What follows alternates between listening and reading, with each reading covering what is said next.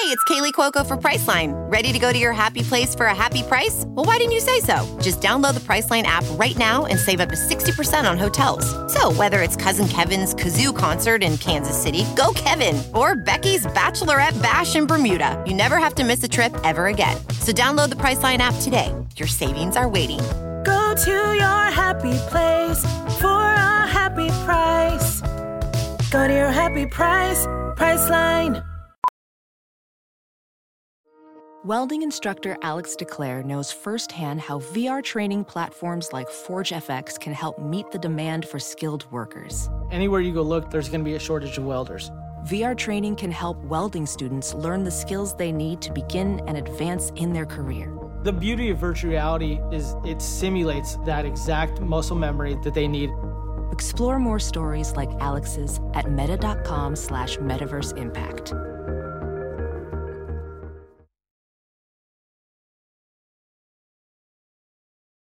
We'd like to take a second to thank our sponsor, Mouser Electronics. Not only does Mouser stock the world's widest selection of semiconductors and electronic components, they also offer an original content series called Empowering Innovation Together.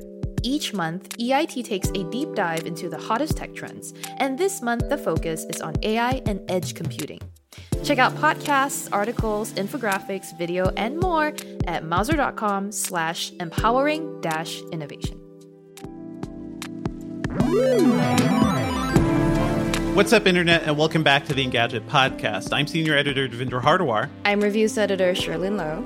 Today, we will be diving into some new news from Samsung. We've got some updates on Mobile World Congress, which is an event that is actually happening, even though that nobody is really talking about it. It's kind of wild. Let's call it our hot gadget summer. How about that, Sherlyn? I misread that as hot garbage summer at some point when you wrote it down. And well, if you're in New York and New Jersey, that's also every summer. Wow. So that's just that's what it smells like every summer in New York, because we put our garbage outside.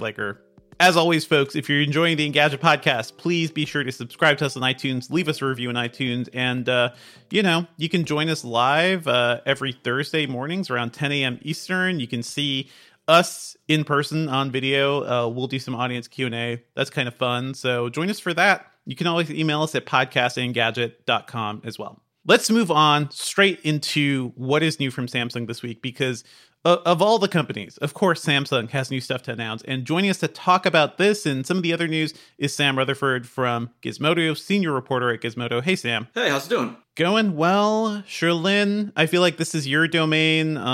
You love Samsung so much. I don't love Samsung. You do. You're getting called out first thing, huh?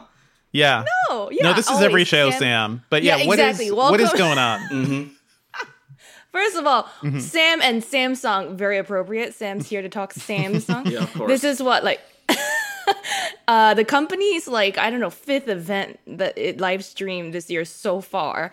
And this time around, it was, specifically for MWC, it was focusing on things like mobile security and whatever. But one thing that caught everyone's attention ahead of time, before Samsung even sent out official invites and stuff, was that they were talking about the new watch experience. Sure. And that was, for most of us, the highlight, right? Because Google and Samsung just announced they were collaborating on the new Wear OS together, bringing together Tizen OS, which, again, we've said many, many times before, has long been the best smartwatch OS for Android users.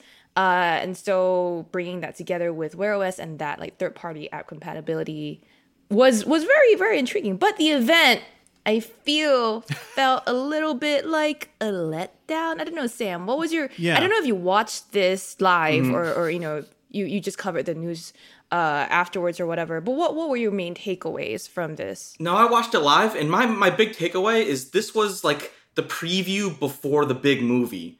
They were kind of teasing stuff, but they were specifically left out a lot of important details. Okay, you talk about One UI and how you're going to change things, and you're working with Google to make downloading apps easier and increase the size of the app availability. But you didn't tell us anything about the watch itself. You said, it might have some better body tracking, features, and it's this is great, but I want to know about the watch. That's the thing. One UI is just part of the watch.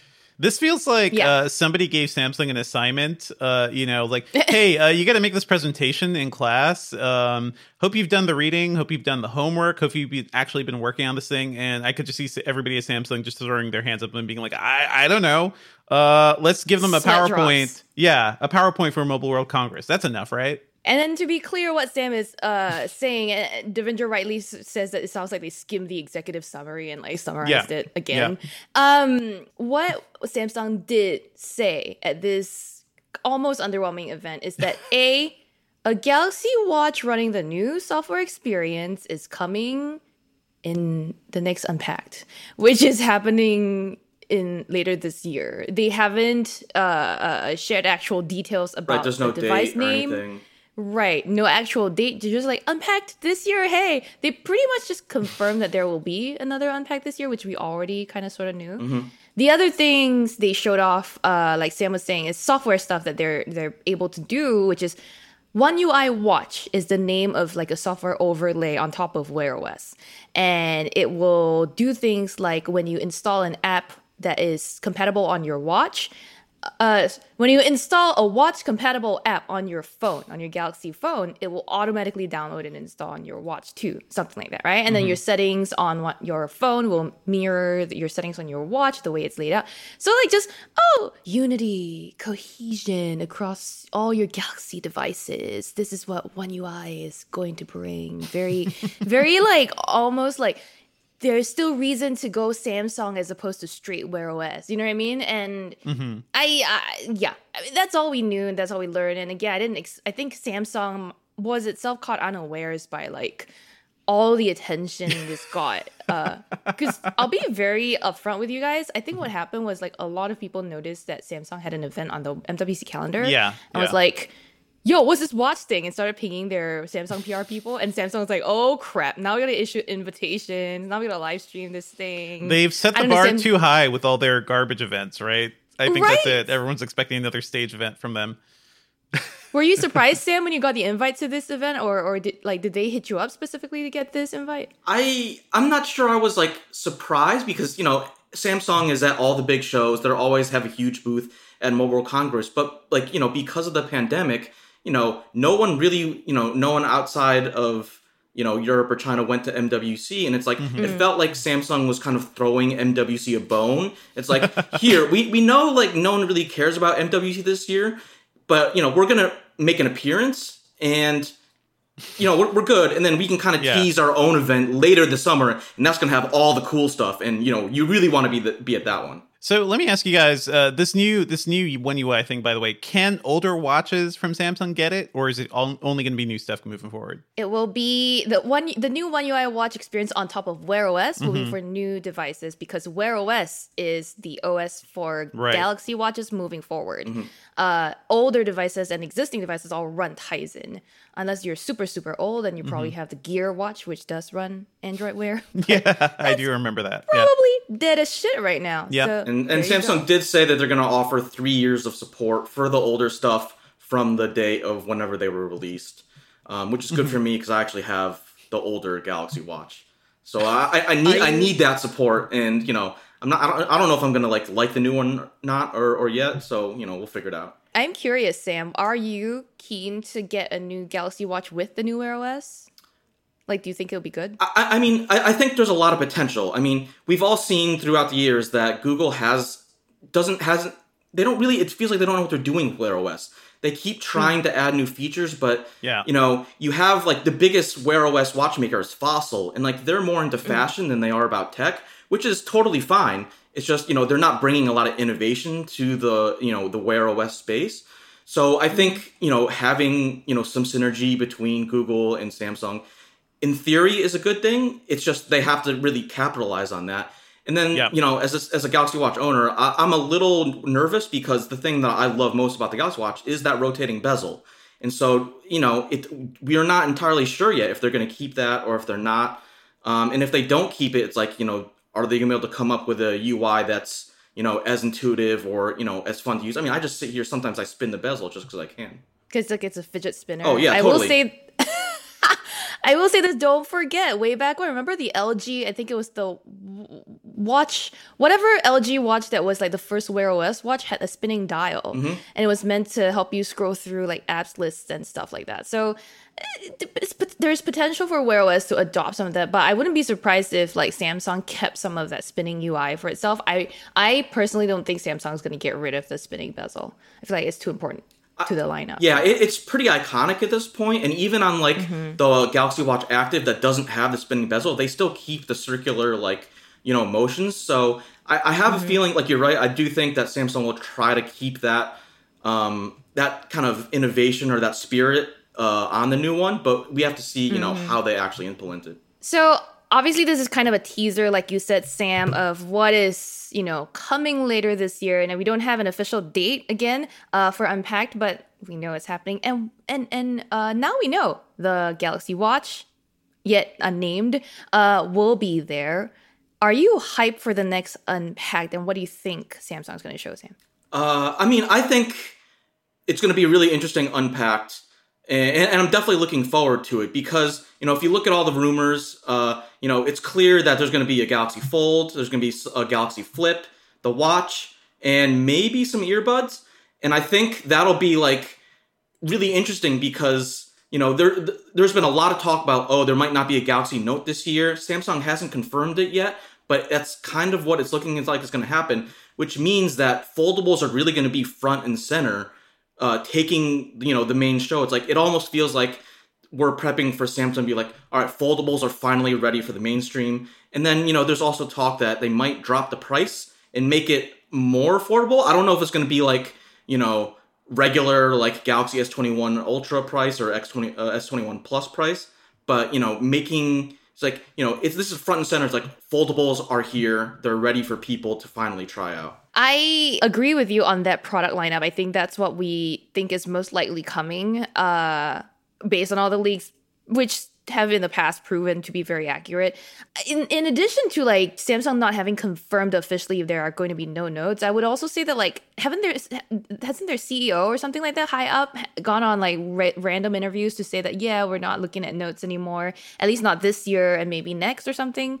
Yeah, especially with the S Pen support on S21s and stuff like that. Right, and this actually started like last year when they were talking about like, oh, we wanna add S Pen support to more things, and you know, there's, you know, hints that S Pen support might be coming to the Fold line, which will be really interesting because I think you know, it just makes sense to have a stylus support on a device with a much bigger screen because, you know, then you have just more display to draw, sketch, take notes on, whatever.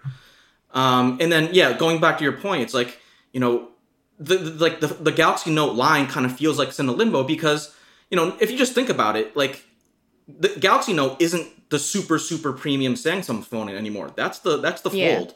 So it kind of lost its place as like the flagship Samsung phone. And once that happens, you kind of look, it's like, oh, maybe we can take elements of the Note line, bring it somewhere else, and then maybe revisit the Note line next year when, you know, there's less pressure from the chip crunch. And, you know, it also gives the Galaxy Fold and Flip a little bit more time to breathe in terms of like, oh, they're going to take center stage. I didn't realize that foldables could have included a Flip because that's the phone I'm most excited by. That's the phone that I know you own a foldable. Like, you got on this train early. Living with a foldable as your main device, what's that like? I mean, I like it a lot.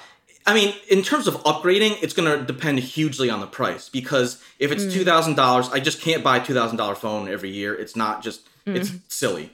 But, and that's kind of why I like that, you know, they're kind of pairing the Fold and the Flip together just because, you know, the Flip is, like, it's cute. It's like a more pocketable phone. It's smaller and it still gives you that like awesome feeling of being able to slam a phone shut when you're done with a call. It's like, man, you know that call's over because you shut that phone. Like, there's no question about it. And then in terms of like the Fold, which is the one I have, I just like it because suddenly like, oh, I don't ever care about owning a tablet anymore because my phone is a tablet. But, you know, it still fits in my pocket. Yeah, it's a little heavy. It's a little bit thick. And, you know, I think any incremental improvements that Samsung can make will have a pretty significant impact. And, you know, I think, you know, increasing durability over a year. And it's really interesting to see that Samsung is already at the point where they're making small fixes and small incremental changes whereas other companies just haven't even made a foldable phone yet. And so they, it kind of shows you the gap between Samsung and other companies, at least when it comes to foldable devices. Dev, I know you have thoughts on using Samsung's foldables as like a main driver. Would you be intrigued if it were cheaper? If they were cheaper, would you get one for yourself? Maybe if they were cheaper, but I think the fundamental problem is still they're not really solving much. It's nice to get that physical sensation of clicking or sliding or something now.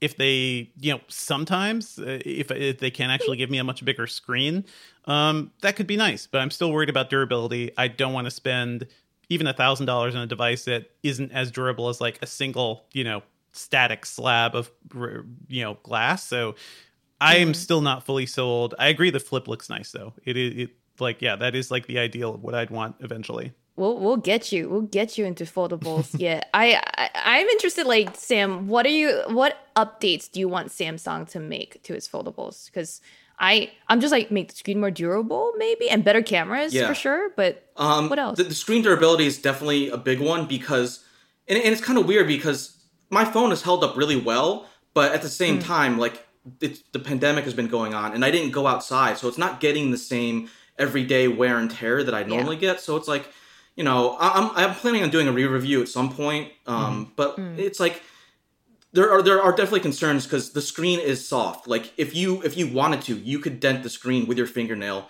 no problem.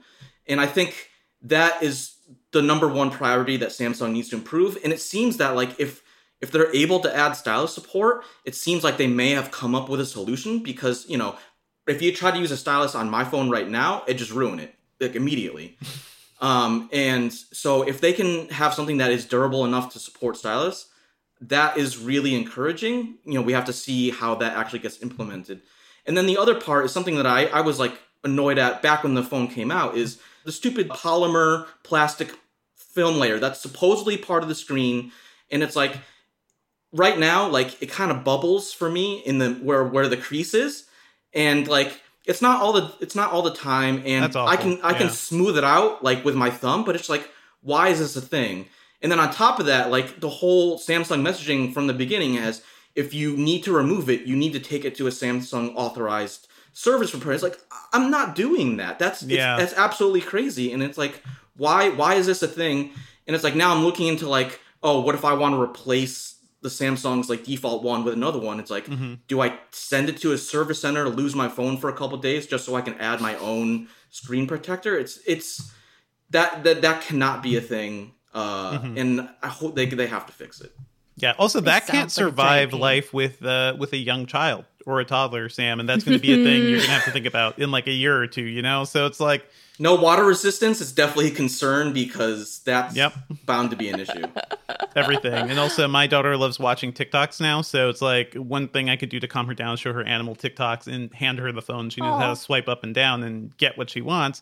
She's 2.5, so it's not going to be too long before, a little one needs that. And these foldables are not able to withstand any tiny hands or the beating that will ensue because of that, Yeah, like right now, like, sometimes before bed, like I'm watching a video in bed with my wife just to kind of like relax and wind down for the night. And it's nice to kind of like share a screen that's like, obviously it's not huge, but it's big enough for both of us to watch. But like you said, if I'm trying to share this with a child, that child is not touching that phone. That phone will be in the other room or something just to make sure that it's safe.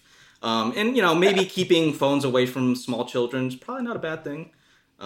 They have enough distractions in their lives. Different approaches, but okay, so we have a lot that we hope Samsung will announce at the next Unpacked. I will say though, the title of this episode, Devindra, you came up with Hot Gadget Summer. It should be like a question mark because is it a Hot Gadget Summer? Because we're going to talk about Mobile World Congress next, right? And I was expecting to see more things. There's not much, you know? Well, I will say it's been hot for sure. It's been very hot in our area. But also, my gadgets have felt like they've been running hotter than normal, and I don't know if they're just sweating. But for me, that's the interpretation. I'm like, oh, my gadgets are running hot this summer. I mean, but there have been indeed a bunch of announcements from MWC. Sam, you covered a bunch of these. I personally thought the Lenovo Smart Clock was the most interesting thing I've seen so far. I don't know if you agree. I know we were at the briefing together. I mean, it's a smart clock. It's cute. I like that they added wireless charging, but this isn't it's not something you're going to get excited about. I don't know. Can we rename Mobile World Congress to Zombie World Congress this year? Because that's what it feels like. It feels like the zombie virtual tech show. Yeah, if you look at all the pictures and videos coming out of the people who are actually there, it's like empty halls and and whatnot. It's kind of pathetic, I would honestly. Love. Yeah. I mean, I feel like these organizations, they need to run events, otherwise they don't exist. You know, it's like this is their very existence defined. It's the GSMA, right? So they do a lot more, but this is their blowout event. This is their local CES, and you know, they were one of the first ones hit with pandemic lockdowns or cancellations last year. So this one's even happening a little later in the year than it normally does. And it just doesn't feel, it feels like, okay, guys, good effort actually doing this thing and getting people there. But there is no point in actually doing it at this point. There's no devices here, really. Yeah.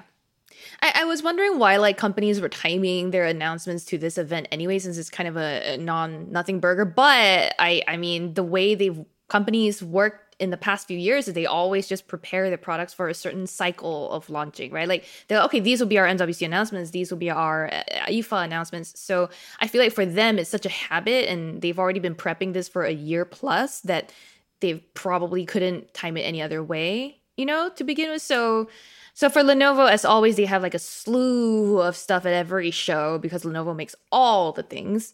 The Smart Clock 2 is not really very like exciting just from an improvements and upgrades perspective. Like Sam said, there's like a wireless charging dock that comes with it now. It's still like the same little 4-inch Google Assistant enabled smart screen without a camera. So you can like set alarms, see the time, I see the weather, I mean, talk to assistant, more grumpy sounds like that. I mean, how is this different than the last smart clock? That's the only thing. Samsung, Lenovo's good at making now these fire things. Forwards. The speakers now fire forwards, Dev. Isn't that great? It is. It should have been that way from the start, Lenovo. I know, I was going to say that. Sam, do you like... Do you have... I know you have smart displays at home. Do you use a smart clock? So I reviewed the first one, and this was before, like, there were a lot more smart displays available. So I think they're nice. It just, you know, it kind of depends on, like, what level of, like, tech nerd you are, where it's like, oh, I want something that has, you know, the assistant in there, and I want to put that by my bed, and, you know, there's no camera in it, so you don't have to worry about, like, any security issues or anything. And it's like, okay, that's nice, and it's cheap, and it's, you know, pretty easy to use.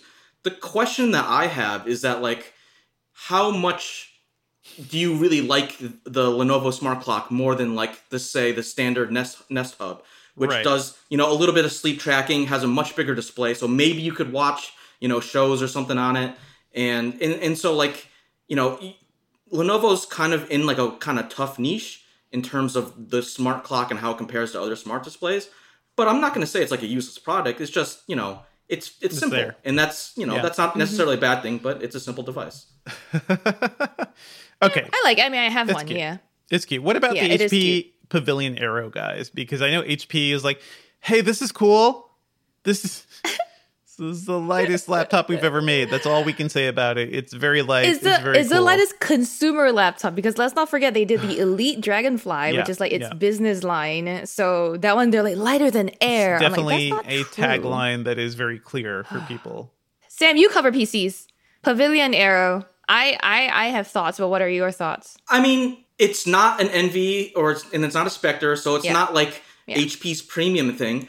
And so I like the fact that they're making something relatively affordable. It starts at $750, which is definitely a good price. And, you know, they're doing like a all magnesium aluminum chassis, which, you know, is kind of bringing that premium feel down to like a more affordable price point. All good things, but like, and the lightness is great too. It's just like, you know, the announcement was a little thin, and there was a lot of details they didn't provide. Like, you know, they didn't tell us what kind of ports, if it's going to have Thunderbolt 4 or not, or, you know, a lot of like, you know, the kind of specs that, you know, tech nerds kind of want to know. And so I'm optimistic. It's a Pavilion. Who cares? Yeah. Right.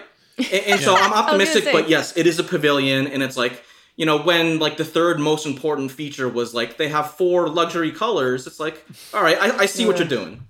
Yeah. Yeah. That's all HP's MO has been like, oh, look at our pretty things, and then like don't look at our ports, don't look at our processor or screen aspect ratio. They have slowly been improving those things, but it's always been like, look how shiny. Also, Thunderbolt 4 on a pavilion, Sam, you dreaming? You dreaming? Go back home and dream. I'm trying to be optimistic. We'll see. I haven't reviewed it yet. We haven't touched it yet. I don't know. No pavilion user will even know what Thunderbolt is. But yeah, go ahead, Jolene. I was going to say that just like a lightest laptop also sometimes can easily feel cheap. So definitely something we need to get in and see for ourselves. We need to be clear, haven't seen any of these yet, other than Lenovo's devices, which again, Sam and I were at the same event together. It was, it was being industry friends. Look at us. It was weird to be like back at in-person briefings and like people was like, oh, I don't know how to talk to people anymore. Or like, like what's the procedure for this? As if like you hadn't done this for years, but it's like it's like you said, hot back summer. Everyone's a little awkward again. Oh yeah, I mean this is our like substitute, right? This little like hands-on event was our substitute for the entire MWC. It was like here's all the in-person interaction you're ever gonna get at this like show that doesn't actually happen this year. Was it like a hands-on thing just for Lenovo and Samsung, or was it an all-around Mobile World Congress thing? It was just Lenovo. Okay. Just Lenovo. But Lenovo had enough gadgets to basically power the whole show anyway. So it felt like a show floor almost, like one of their little booths. Lenovo, they can never stop. Is there anything else you guys want to call out from this mini MWC? I mean, I know other companies like Qualcomm had news. You mentioned it's a Lenovo tablet with a hanger built in, which I guess is a thing. But Sam, I see you making a face. I want you to tell me about why you want to talk about the Lenovo tablet with the hanger. Okay. Let me give you my 5-second pitch. I have loved Lenovo's tablets with built-in kickstands. Yes, because they can prop themselves up. This is the same, except the kickstand here can double as a hanger, where you can just hang it on your kitchen cabinet knob or something. I like that because then it can double as a smart display. That is a very weird cabinet knob. Yeah. Okay. Well, yeah. Yeah. Okay. Sam, why do you hate? I don't hate it. It's just the previous kickstands, there actually was a little hole in it that you could hang it on a hook. They just made that hole way bigger, and then now it's like a hanger. And it's like, and grip. Okay, but like, if we're talking, if we're looking at a tablet and the thing that we're talking about is the hanger on the back, that kind of tells you all you need to know about the tablet itself. I will say that is true. Yes. On like kind of an adjacent note, there was that 13-inch Lenovo tablet that had the micro HDMI port, which I think is really interesting because not only can you use it as a second screen, I believe, but you could also plug it into something like a Switch, and then suddenly you have like, a little mobile console with like a much bigger display than, the tiny Switch screen. And that is an interesting idea. I'm curious to see how, what kind of battery life you get on that in terms of like, what's going to die first, the Switch or the tab. And, we'll see how that goes. But I think it's an interesting idea, especially when, more people are working from home, and the idea of having a mini second screen might actually be kind of useful. Thanks, folks. I don't want to hear about Mobile World Congress again until next year.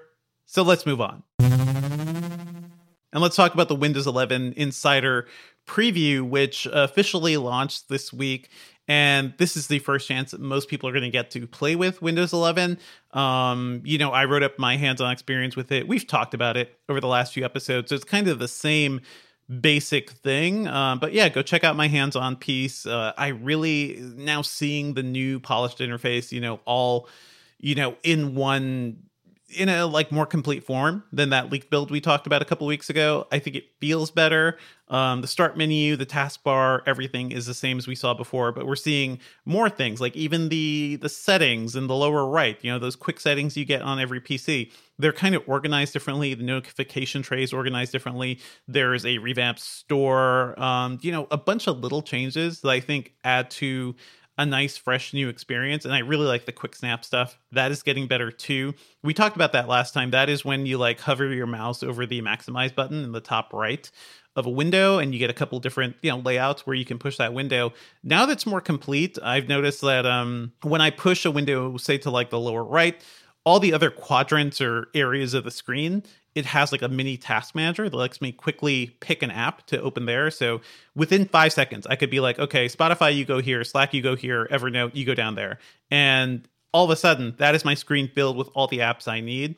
Once you organize apps like that, it turns into a Snap group, which is like a persistent thing. So if I then went to play a game or did a full screen app or did something else, if I wanted to get that layout back of those apps in those specific conditions, I could just go to the taskbar, hover over one of those app icons, and go back to the Snap group. It's pretty nice. So I think multitasking is a lot better, certainly than any other Windows I've seen so far. Sam, I know you've seen some of this. Do you have any thoughts so far? I think Windows 11 is like already going to be a very divisive upgrade because I think it's asking a lot from, the old school Windows diehards who are used to 7 and XP and, they've been with Windows forever. Yeah. And then on the other hand, Microsoft is trying to balance. It's like, oh, we're looking over at macOS and everything's shiny and they have these great animations.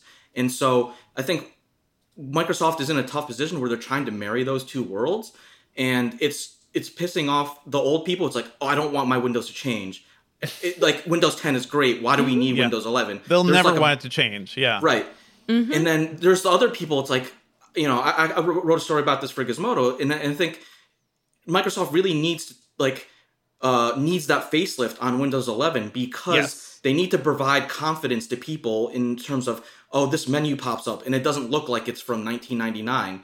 And they want a cohesive UI, a cohesive UX because it makes it easier to use. And then to your point, it builds into things like new Snap groups, things like, cleaning up the notification trays and, all of that. And I think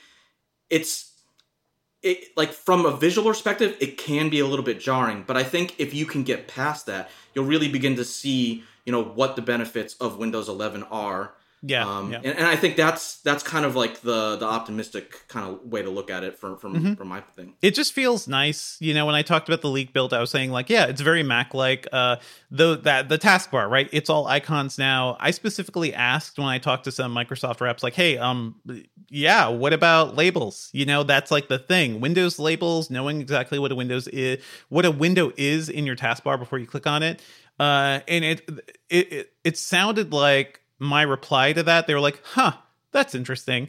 As if they'll never think about labels again. Because certainly labels are the single easiest way to make your Windows, setup look ugly. Because it's just a mess of stuff. It's like having a ton of tabs at the bottom of your screen. So I think they're really leaning on this, like, okay, just live with the icons, folks. Like, there are other ways to find your apps. We'll try to make it nicer and easier. I think that's going to be the biggest problem for some diehards. But hey, you can still shove this thing to the left side of the screen. Moving between apps, Windows tab, Alt tab, everything still works. So it's not like the end of the world for me. And I do appreciate like some of the stuff we're seeing. There's like one update they didn't even really talk about much called like dynamic refresh rate, which I think is really cool. It's this idea where if you have a gaming monitor or a gaming PC and you have like refresh rates above 100 hertz, Windows 11 can automatically increase refresh rate when you're scrolling or when you're inking to make everything look smoother. Whereas before, if you want that smoother refresh rate, you have to keep it on all the time, which drains battery life. So this is a really interesting, neat little compromise type thing. So, it's things like this. They're bringing over some features from Xbox Series S and X, like the auto HDR feature, I forget what the name of it is, but like the faster memory paging from Xbox as well. So, and they said specifically Windows 10 is not getting that. So I think in a very real way, like they were saying, like, hey, this is the new Windows, deal with it. I would say check out the first insider preview. It's easy to get. Maybe don't put it on your primary machine yet. I have it on like secondary laptops. Never do that for any beta software people. That's just too risky. Sherlyn, do you have any thoughts about what we're seeing so far with Windows? Because we have other stuff we can move on to as well. Oh yeah. Yeah. Oh no, I have two main questions or thoughts. One is the dynamic refresh rate thing. According to the picture on our article, it looked like it was working on a laptop that was also attached to an external monitor. Do you know if how does that work if say your laptop is under 100 hertz refresh rate and then the external monitor is 144 or something? I have no clue. Okay. Yeah, right now I have Windows 11 on Surface Laptop 4. And I think there's a lot of stuff Microsoft didn't even pre-announce that feature, so it was just kind of hidden in the blog post. And we're like, wait, what? You've never mentioned this. We just had several talks with you about Windows 11. You've never brought this thing up. They buried it. They kind of buried it. So, it's stuff like that. But I'm digging it so far. But speaking of beta software and early releases, we've all been playing with iOS 15 public beta and watchOS 8. I haven't seen that. And macOS Monterey. Apple, so far, as we're recording this, has released the first public betas of iOS 15, iPadOS 15, and watchOS 8. Sherlyn, you wrote up your preview. Is it good at this point? Because it's, to me, this is the one I'm excited about. Yeah. Yo. So, as a freshly minted Apple cover person on Engadget, I have been impressed with the stability of the iOS public, or the Dev Beta 2, which is what I was testing out so far. It actually, first of all, they're basically the same as it's the same thing. So, yeah. All the features are there, which is what I find the most impressive, right? All the features they talked about at WWDC, they're pretty much all in this public beta. Now, should you go ahead and install that only if you want to risk potentially breaking your phone? I haven't had any major bugs with the betas other than specifically with the new features. But yeah, I've been testing it. There will be a video coming to our YouTube channel very soon on it, featuring me, your gal. But I tested out things like FaceTime, right? And FaceTime is one of the apps that got the biggest updates in iOS 15. SharePlay is one of the things that people are very hype about. You can use SharePlay to watch an Apple TV show or one of many other third-party supported apps that are coming soon. And watch that with your friend and have it all sync together over the cloud on Apple's end. And that didn't work very well during my testing. This feels like early growing pains, just because we don't know what we don't know what to look for, right? If you're trying to share play something, but you learned a little bit, right? I learned how it should work. Yes, and as an Android person, there was a lot of speed learning I had to do, and so FaceTime. Your controls are normally, at least as of iOS 14, at the bottom of the screen when you start a FaceTime call. They're now at the top, and there's a button in this bottom right of this new box at the top that allows you to share your screen. So far, it's only worked with people who have the beta as well. So I have to have the beta, and the caller also has to have the beta. And it works, but there are known issues, of course, that Apple has detailed already publicly on its developer page, and it's working on them. So just a general takeaway, because for the details, you can go look at Engadget.com. I spent too many hours on that article, so just go read it. But general takeaway is that all the features are here. Some of them are buggy. FaceTime's SharePlay, for example, it's not consistently performing across different types of devices, and things like geo restrictions apply to certain things like Apple TV, which is something I didn't think about. Yeah. Even though me and Matt Smith, our UK bureau chief, who was testing this with me, and thanks a lot to Matt, by the way, even though both of us had access to the same shows, right? We were both trying to watch Ted Lasso, Central Park, Mythic Quest. They're all both available on in the US and the UK. Yeah. But we couldn't watch them because geo restrictions. It was just weird. And that is weird because they're both Apple-owned shows, right? Normally you'll get those restrictions of if Netflix licenses something in one country and not another. That is strange. Huh. It is very strange. So that's something that I'm still kind of trying to figure out. But despite all of these little bugs, I think compared to, say, the Android 12 beta, where a lot of the features that I was looking forward to testing weren't available at the start, like Material You still isn't here on Android 12 beta, I was just pleasantly surprised that like Apple had its act together enough to put everything together, even if it was slightly glitchy here and there. I know, Sam, you don't really necessarily cover Apple stuff as much, but what was kind of your impression so far? So one thing I like is that they're kind of redesigning the notification system, which I think for, even for longtime Apple people, but also, people who were considering switching, I think Apple's notification system has been one of the like big, sticking points, and maybe something that maybe stop people from, being more interested in iOS. So I think that is a really good improvement.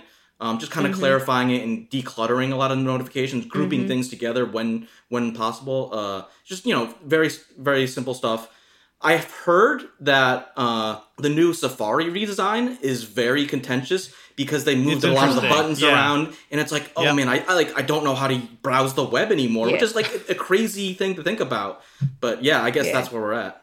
They literally flipped it upside down, right? Because now the address bar and everything is at the bottom rather than being at the top. I like that though. I kind of like it. Yeah, I like it. Yeah, it makes sense because when you're holding your phone, your thumb is closer to the bottom of the screen. So theoretically, it makes a lot of sense. But it's one of those things you're just like, oh, I have to completely relearn all my muscle memory, and that's going to be jarring for people. And then interesting that you brought up Android 12. It's like it feels like Android 12 is going to be a much bigger redesign or much bigger update especially from a visual design standpoint, as opposed to iOS 15, where they're kind of expanding FaceTime, and they're doing more under the hood stuff to make it easier to use and less because they have the shortcuts and like the customization stuff last year, and so this is kind of like a TikTok cycle for Apple. The deeper integration is part of what you're talking about, right? Where like share with you, where like people send you playlists or photos, it will show up on their contacts page as well. That also is working in the beta on some level. Dev, you were saying. I do think of all the things Apple's releasing this year software wise, iOS 15 feels like the big one, just in terms of we are actually seeing a bunch of changes, like the way they're handling notifications being grouped together, letting you delete things, different focus modes. I think those FaceTime changes have been a long time coming.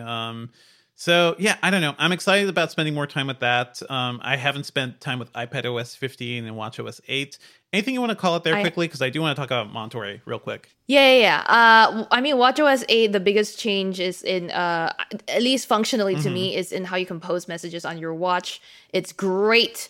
Now you can use the digital crown as a cursor to go back and edit text if you're really replying to someone on your watch, which few people do. But if you do, that thing is a godsend. Quick shout out to damn it, there was one thing. Oh, when Sam brought up muscle memory about the Safari thing, I will just say as a ambi OS person, right? I'm both Android and Apple right now, and I will stay this way. Don't worry, people who listen to the Gadget podcast, I'm still gonna be an Android girl, but also iOS. Here's where the muscle memory is a problem for me, and here's why the two OSs are so hard to just kind of switch between. Some of them just I'm so used to swiping in from the screen to go back on Android, and I hate that it's not on iOS. But so many other things work so much better on iOS as well, like Safari's. The fact that Safari's controls are all at the bottom now. Yes, just put everything within reach of my thumb. That's all. That's it. Anyhow, that was my little rant. I like that we're slowly seeing you being intoxicated by Apple's walled garden here. It just kind of works, huh? That's nice. It's so beautiful. Polished, huh? I'm not going to be surprised if, Google I/O next year, Chrome comes out with an address bar on the bottom. Yeah. Oh, yeah. I think that's going to be a thing that, a lot of people are going to respond to. It's like, oh, okay, yeah, we're going to do more of this. Yeah, at least on mobile browsers. Because, hey, for sure, I'll talk about macOS Monterey, the new desktop OS, real quick. That public beta isn't out yet, at least as we're recording this. Who knows? Who knows when that's coming? Yeah. But I felt kind of bad because it's like, man, this is not the exciting one. This is like... Oh, yeah, this is really boring. This looks exactly the same. Safari is a little different. It is part of this way of redesigning it, but now Apple basically shoved the tabs bar and your navigation bar, everything all up to one strip at the top of the screen. So tabs are now really cramped. I feel like people are going to be annoyed by that. As soon as I opened 10 tabs, like on my MacBook Air, it immediately got reduced to like the little site icons, which I think on a normal browser where you have the full screen for the tabs bar, you could usually hold in a bit more. But they did add something called tabs groups, so you can like save a bunch of tabs into, like it's not quite bookmarks, but it's like a bookmark save thing, and that gets synced to iOS 15 and iPad OS 15. So if you are researching something, you've built a collection of sites, you can sync that to your iCloud account. I do think it's cool that you'll be able to quickly get access to that on mobile. But yeah, beyond that, it's iPad OS and Mac OS. Well, actually, yes, go ahead, Sam. I was going to say, like, your flub is kind of like indicative of like, where Mac OS is going, and it's like, it started last year with like, redesigning it and making Mac OS look more like iOS, and like, so I'm kind of curious, like, as like a longtime Mac user, like, how do you feel about, I guess, the desktop OS becoming more like the mobile OS? Because, it kind of feels like maybe they might be ignoring power users a little bit, and that is an interesting strategy, I think. Apple has not cared about power users for a long time, right? We're still waiting for that new Mac Pro after the trash can one, which, was not great. Like, it's been years. So, hey, the M1 chips brought iOS apps over to Macs 2 and iPad apps. So I feel like that's the shift we're seeing. Like, Apple's never, I don't know if we'll ever see an iPad Pro, with running macOS, but I also think they'll get so similar that you probably won't mind. When you buy an iPad, you'll expect a simpler tablet interface. When you buy a Mac, you'll expect something a little more complex. But I don't think Apple's thinking as hard about desktop operating systems as they are about mobile these days. And that kind of shows. It shows me in like the difference between playing with Windows 11, where all these like thoughtful changes and there's a lot going on, and Monterey, where it's like, well, you can have the FaceTime features we brought to iOS. You can have some of the mobile features on your desktop now. It's less exciting. I don't think Apple cares as much about the desktop interface much anymore, which is kind of sad because this is still my primary computing environment. I mean, and what I was going to say is related to all of that, right? The mobilization of macOS. In that vein, I actually thought, correct me if I'm wrong, will the iOS 15 focus modes also sync to macOS, Monterey? That'd be interesting. Because imagine that situation, right? Where you turn on work mode and then your desktop changes its home screen to show Slack and whatever. And you can mute Telegram and everything but Slack. There's nothing, I don't know if it works that way right now, but there is nothing preventing Apple from doing that. And I think that's... Right. Do that. My main takeaway right now in Monterey is like, oh, this is just like, it's like the little bow on top of Apple's ecosystem lock-in. Basically, it's like, oh, ooh, you want to go somewhere else? You want a Windows PC? But hey, your FaceTime is so nice now. It all just works so seamlessly. And we made Safari a little nicer. You can share play with your friends. Like, it is right now just a mechanism to keep you in the Apple environment rather than make you more productive. Right. So at least that's how it seems at this point. It's nice. And I think you'll start to notice this, Sherlyn, like as you have more Apple stuff around you. It's like, oh, it is nice that everything's just synced. I could just share play. I could just FaceTime. That seems like it's already Apple's sucking big me push in right now. Yeah, it's already sucking me in. I will say, I basically have 4 words for you, Apple. Focus modes for macOS. It's on macOS. It's on macOS. Hot tip. It's on Monterey. Hot tip. But if it's not there yet, and it's if already you're bringing there. it there, I expect. Yeah. Okay. Because that's like beautiful. Like just freaking. That's amazing. I would love to see. Windows has a sort of focus assisting where it mutes a lot of your notifications, but it's not that customizable. It doesn't change your home screen. It's just kind of annoying and mostly gets in the way. So we'll see. But yes, I am getting sucked into the Apple ecosystem. And y'all can mark today as the date this downhill slide began. We will come back to this podcast in 1 year and see what happens. Let's see how it goes. Well, we'll keep an eye on all this stuff. All these Apple releases are expected this fall. We're not sure exactly when, but at least now everybody can try them. Not Monterey yet, but you can try the mobile stuff. Again, my warning, put this on a secondary device if you can. Definitely, if you're going to put this on your main phone, do a physical backup. So plug that phone into a computer, get an iTunes backup, because the iCloud backup can't actually restore if you have iOS 15 on a device. So that it gets more complicated. Get a physical backup at the very least. And have fun. Tell us what you all think at podcastandgadget.com. Thanks, Sam, for joining us to chat about all of this stuff today. Where can people find you online? You can find me at Sam Rutherford on Twitter and, of course, at Gizmodo. I'll be covering all the Samsung's forthcoming announcements and Windows stuff. And once again, thanks for having me on. I had a great time.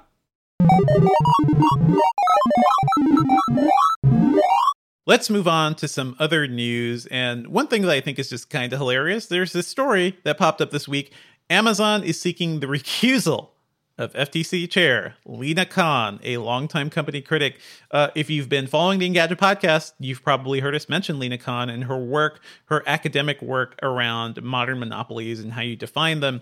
That is, we didn't follow that whole story because she was nominated to the FTC and then she was confirmed. So right now, like she is an FTC chairwoman, and more power to her. What makes Lina Khan special, though, is like she has been going against the academic grain when it talks about how you define monopoly.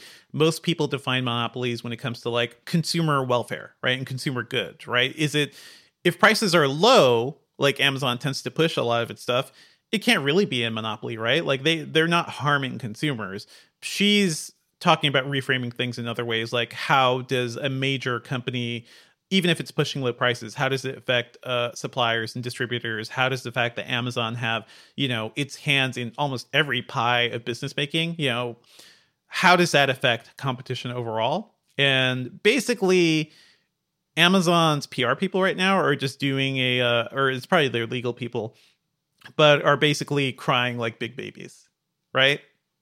Wow. Yeah, it to me sounds like they got hurt. They took this personal. They were like, "You keep attacking us," and like they don't realize that, like, at least this is my take, right? My take is that when someone comes at you like this and repeatedly does so, it means you need to take a look at what you're doing. Unless it's like that person is the only person doing so. But no, this person is not the only person criticizing. This is like serious, rigorous academic work she's been doing about Amazon.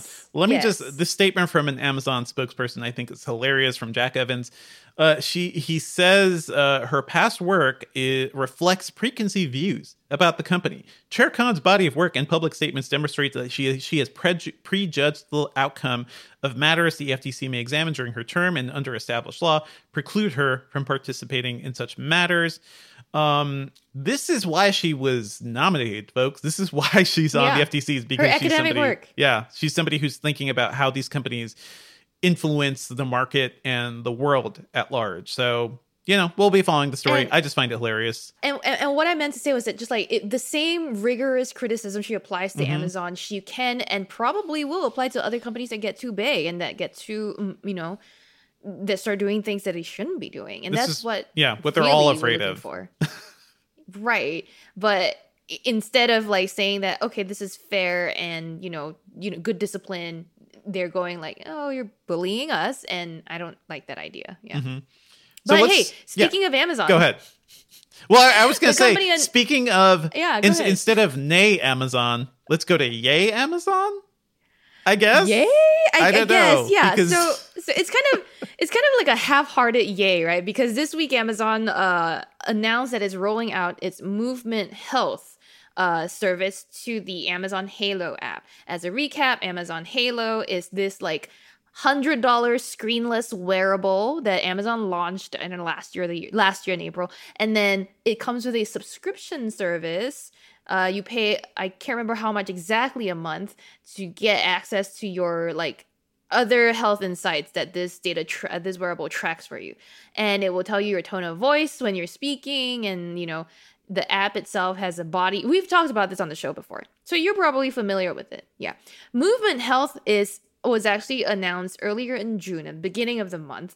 And it was basically supposed to be like these functional tests that you can do to check out your mobility. How are you doing? And then it'll prescribe you some exercises you can do every week, maybe 3 to 4 times a week. And then, keep revisiting the test to see how your mobility is improving or not.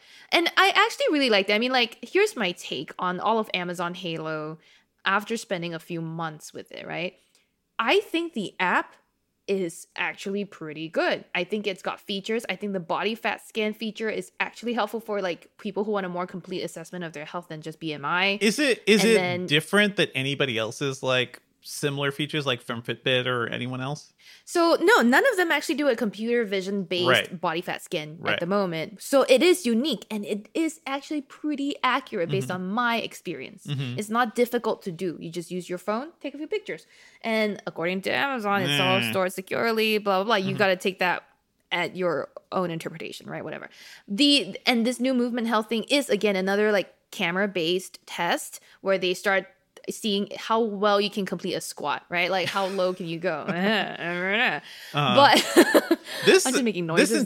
This whole Amazon thing, by the way, is just about judging you, isn't it? It's about Amazon looking at you and judging like, what is your body fat? What is your tone of voice? Can you squat? Amazon decrees. Right. Sure. It sounds like Amazon's doing that, but obviously you have the option as to whether you want to run these tests. And yes, it will tell you like what your body fat percentage is or whether you've, performed a squat correctly, but you don't have to do it. 1, 2. I mean, every physical health assessment sort of feels like that, right? It's like, oh, your BMI is a little too high. Sure. And, it's more if you're already keen on finding out more about these things, then these are useful tools. I still just don't know why anybody would get this, right? The Halo app at all compared to Fitbit or anything else or Apple Watch. Okay, that's a fair thing. I'll circle back to that. Here's my main takeaway about Amazon Halo in general. The band is freaking useless. The wearable, it looks bad. It's an accelerometer, it's a heart rate monitor, and a bunch of mics and a button. It's a collar. So just to track the you. only real good thing about it is that like I accidentally threw it in the washing machine. It came out fine. It came out completely fine. So great. But I would love, though, the problem is the Halo app is completely unusable without the band. So you have to pay this upfront $100 for the band, and then you have to pay a subscription to use the other features. So like if the app were free, I'd be like, yeah, actually install the app and go check out this body fat scan thing if you're interested in that. Like if you want to know your body composition. But no, that's not the case. Now, compare it to a Fitbit or an Apple Health or whatever. This is very different from those, right? Like it does some of that stuff, like it tracks your steps, it tracks your like your active minutes a day and whatever, and your sleep. But it offers these additional things. Whereas like Fitbit, Apple Health, Google's Fit, all very focused on meeting your goals for the day, closing your rings, and very standard sleep and health tracking stuff. And then also a lot of them have cycle tracking, period cycle, menstrual cycles tracking, stress, guided meditation, guided breathing, that sort of thing as well. So the rest of the industry is chugging along in one direction. And Amazon's all like, nope, I'm an infinity stone split. I'm going to be a Nexus event. I'm going to tangent off. I have to ask you though, like we know these companies. We've talked about these companies. Just that whole Amazon response to a vague criticism of antitrust from people. Yep. Is Amazon a company you trust with anything related to your health? Because I think at this point, we got to start like putting our foot down in terms of certain things. This is sort of like when we were talking about the Facebook video chat service, right? It's like, sure, it's a nice piece of hardware. The cameras are nice.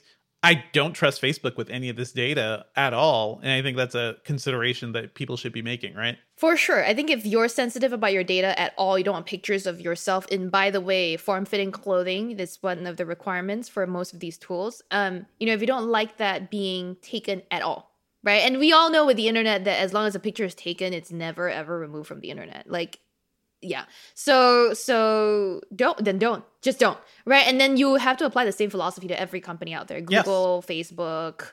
So it's really a one approach to all. For me, I'm just like, well, I'm always in a tank top, crop top, anywhere I go anyway. So like, sure, I don't really mind these pictures being available online. It's more with security camera stuff that I'm a little bit more sensitive about. And that's a different approach I take. I take a pretty different approach. I think it's worth thinking like next level too. Like the whole reason Amazon is trying to do this, right? Everything Amazon does is to try to sell you stuff better. So what is it doing with this health profile? What does it mean for the recommendations you get on the Amazon service, on the actual site and everything? And I think it is worth thinking hard about that and how much you want to be roped into that ecosystem. I don't trust Amazon at all when it comes to any of this stuff. So, take that for what it's worth. But thank you for the update, Sherlyn. Let's move on to some of the stuff we're working on. We're both busy just testing new operating system stuff. So I have a Vive Focus 3 I need to review at some point, and a Vive Focus 2. I'll get to those eventually, folks. Sit tight. I wish this week hasn't been a constant flood of news. Sherlyn, yeah, is that basically how life is for you? So, yes. So I was chugging along with my Fitbit Luxe review and wearing it, using it, gonna have it up soon. And, some other behind the scenes stuff, like we have our back to school gift guides we're working on and all that good stuff. But, the beta is all dropped, and I was like, well, crap. So that was this week. But you will see videos on the iOS beta coming soon. The Fitbit Luxe hopefully will be a video. We're not sure yet, just because no time. And then 4th of July break, and then hopefully things die down a little bit after. But no, actually, I can tell you it's not. So good luck to all of us. Good luck, but everybody. Stay tuned for all of the fun summer coverage. Hot gadget summer. I am looking forward to taking a couple of weeks off in August, so nobody release anything, okay? I'm talking to you, Microsoft. Sherlyn, let's move on to some fun stuff. Yeah, have you had time for fun stuff as you've been diving into all this? My hot gadget summer has been like all the Apple devices I'm recently like getting into test, but my actual hot device summer has been me playing Wheel of Fortune on the new Apple iPhone 12, and it just keeps getting hotter and hotter the more rounds I solve. But anyway, I know it's a fun game, Wheel of Fortune. Anyway, that's not my pick. Back to our actual picks. So I have two things. My first one is not so much a recommendation as just like, let's talk about this. I want to talk about Physical on Apple TV Plus. It stars Rose Byrne, who does an amazing job in this TV show. Yeah. Love Rose Byrne in anything. She can pull a villain. She can do a heroine. She can be very funny. She's hilarious in like the last few batches but she's also a scream queen. Yeah, she's great. In Physical, she's this woman who's extremely caustic towards herself and others, but in her internal voice in her head. The reason, and I watched this because I'm like, oh yeah, I love to watch some athleisure shit. Like, let's get our heartbeats up, whatever. And like, it's a kind of a depressing show. A lot of the reviews I've read about this show have said they're mixed, right? Everyone praises miserable is the word I've been hearing a lot. Exactly. That's exactly what it is. It's hard to watch and you need to take breaks from it because why?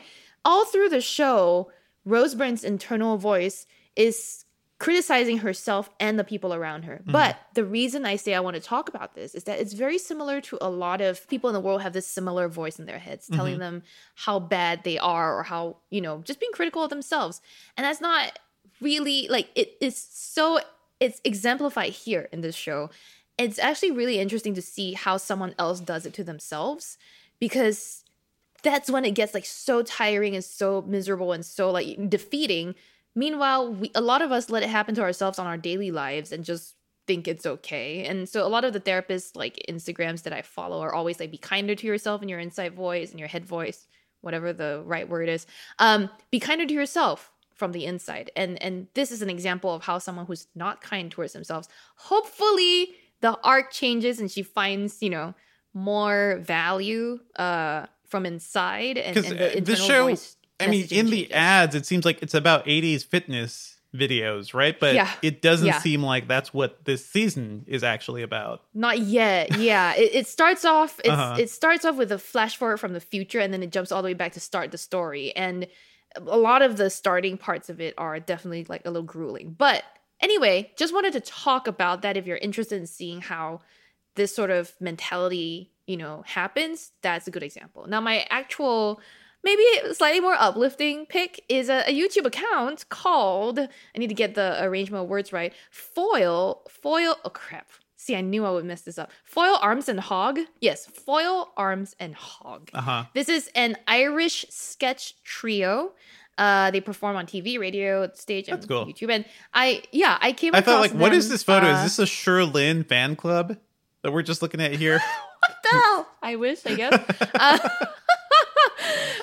It's these three comedians. I came across them from like a Reddit thread, and they have a series of videos called Wordplay something. So they have Wordplay Restaurant, Wordplay Hotel, Wordplay, airplane or whatever. And it's just them like making true literal interpretations of things, like something like can I seat you now? And then like someone just like takes the most literal interpretation of that and runs with it, or like, oh, do you have a I'm trying to remember them, but they're all like really good. They're like a laugh a minute and, you know, short sketches. If you're looking for that sort of thing, I know last week we talked about like a different take, like Bo Burnham's comedy. This is a more straightforward, let's laugh out loud, situational puns, that sort of thing. And there's so many videos they've made, so they're a good one for unwinding. Sounds like Monty Python-esque, so I'm done with that. Yeah, a little bit. I'll check it out. Taking wordplay literally. That sounds fun. I love it. Saw F9, the Fast Saga, and I'm so happy. Ooh. I'm so happy because we waited a year for this, folks. Like, this was one of the first movies delayed because of the pandemic and delayed a whole year. And I'm a big Fast and Furious fan. And if you want to know why, check out our review on the Slash Filmcast. Dave Schilling from Polygon's Galaxy Brains podcast joins us to review the movie there. I love the series. It's so much fun. I think this is one of those movie series I watch to justify why I go to big screen theaters, you know, because I saw this movie with my brother. We saw it with not a full crowd, but, you know, a decent chunk of people, and people were reacting to the movie. It is funny. The action is thrilling. It's not my favorite Fast and Furious. It's kind of like mid-tier, just because I feel like the series really peaked with F5 and F6 and a bit with F7. So I have a lot of feelings about it, because I think in terms of like cool, big action, multicultural, you know, series, this series shouldn't exist. It is a worldwide phenomenon now. You know, it has stars of like very different types and like people just doing cool things and having cool quips. And it's all about family. And I think like one thing we kind of touch on too is like how crazy the series has gotten. Like it is basically like a biblical story at this point, because this movie is brother against brother. One brother is named Jacob, a brother we have not even. Yeah. It's a brother we have not heard of for the past 20 years that I've been watching Fast and Furious movies. So it is kind of ridiculous. It's fun and campy, and I love it so much. But yeah, check out our review on the Slash Filmcast, because we really go deep on like there's a lot of biblical allegories going on here. Like Vin Diesel is our new Jesus, people. So you know, I think like there's a lot to dive into here. I think you'd appreciate that, Sherlyn. But also fast cars, cool people, you know, funny stuff. And I'm glad Justin Lin is back in charge of this franchise. Justice for Han, like no spoilers there, but the character Han, played by Sung Kang, who I've loved since Tokyo Drift, is back. And I think it's really fun how they like justify bringing him back and everything. This is a series that's filled with so much like retconning and plot twists and whatnot. It is just so much fun to watch. I love it completely. Check out F9, The Fast Saga, if you can, in theaters safely. I think that's the key word here, but it's worth it. I have a confession to make. I've never watched a single Fast movie. Yeah, I mean, every week you just disappoint me, Sherlyn. You find new ways every week. Life goals. Yes. No, the series is fantastic. I do feel like it was. I'll start to check them out. It may have been one of those things where you kind of had to be there in 2001 to see the first movie, which is not a great movie, kind of a Point Break ripoff, but the D's, Vin Diesel, brought a lot to it. His dynamic with Paul Walker was really interesting. The action was good, and it introduced us to this like family of characters, of criminals who were at that time lifting combination VHS / CRT TVs from semi-trucks on the highway. Those were their crimes, or combination DVD VHS players. And now they're like world-saving spies. It is just amazing how far it's gone. It is crazy, but I think it's worth watching. I think you should join on this. Like for me, this is my MCU in a way. You know, like I love the integrated universe. It's basically a comic book franchise. You could start at the beginning, but I think it gets really interesting once Justin Lin gets involved with Tokyo Drift, which is a fun movie, and how it's just little things he did. Han is a character he first introduced in like Better Luck Tomorrow, his first indie movie, and now he's made him like a huge action star. I love it so much. Anyway, everybody, email Sherlyn, text Sherlyn, ping her on Twitter, tell her to watch Fast and Furious. F9 is a ton of fun. Check it out. Well, that's it for our episode this week, everyone. Thank you as always for listening. Our theme music is by game composer Dale North. Our outro music is by our very own Terrence O'Brien. This podcast is produced by Ben Ellman. You can find Devindra online at Devindra on Twitter, and talking about movies and the biblical allegories of the Fast and Furious saga on the Slash Filmcast. If you can tell me not to watch the Fast franchise and also send me a picture of your snack pile, I'm at Sherlyn Lowe on Twitter. Email us your thoughts and feedback at podcast@engadget.com. Leave us a review, please, on iTunes, and subscribe on anything that gets podcasts, including Spotify.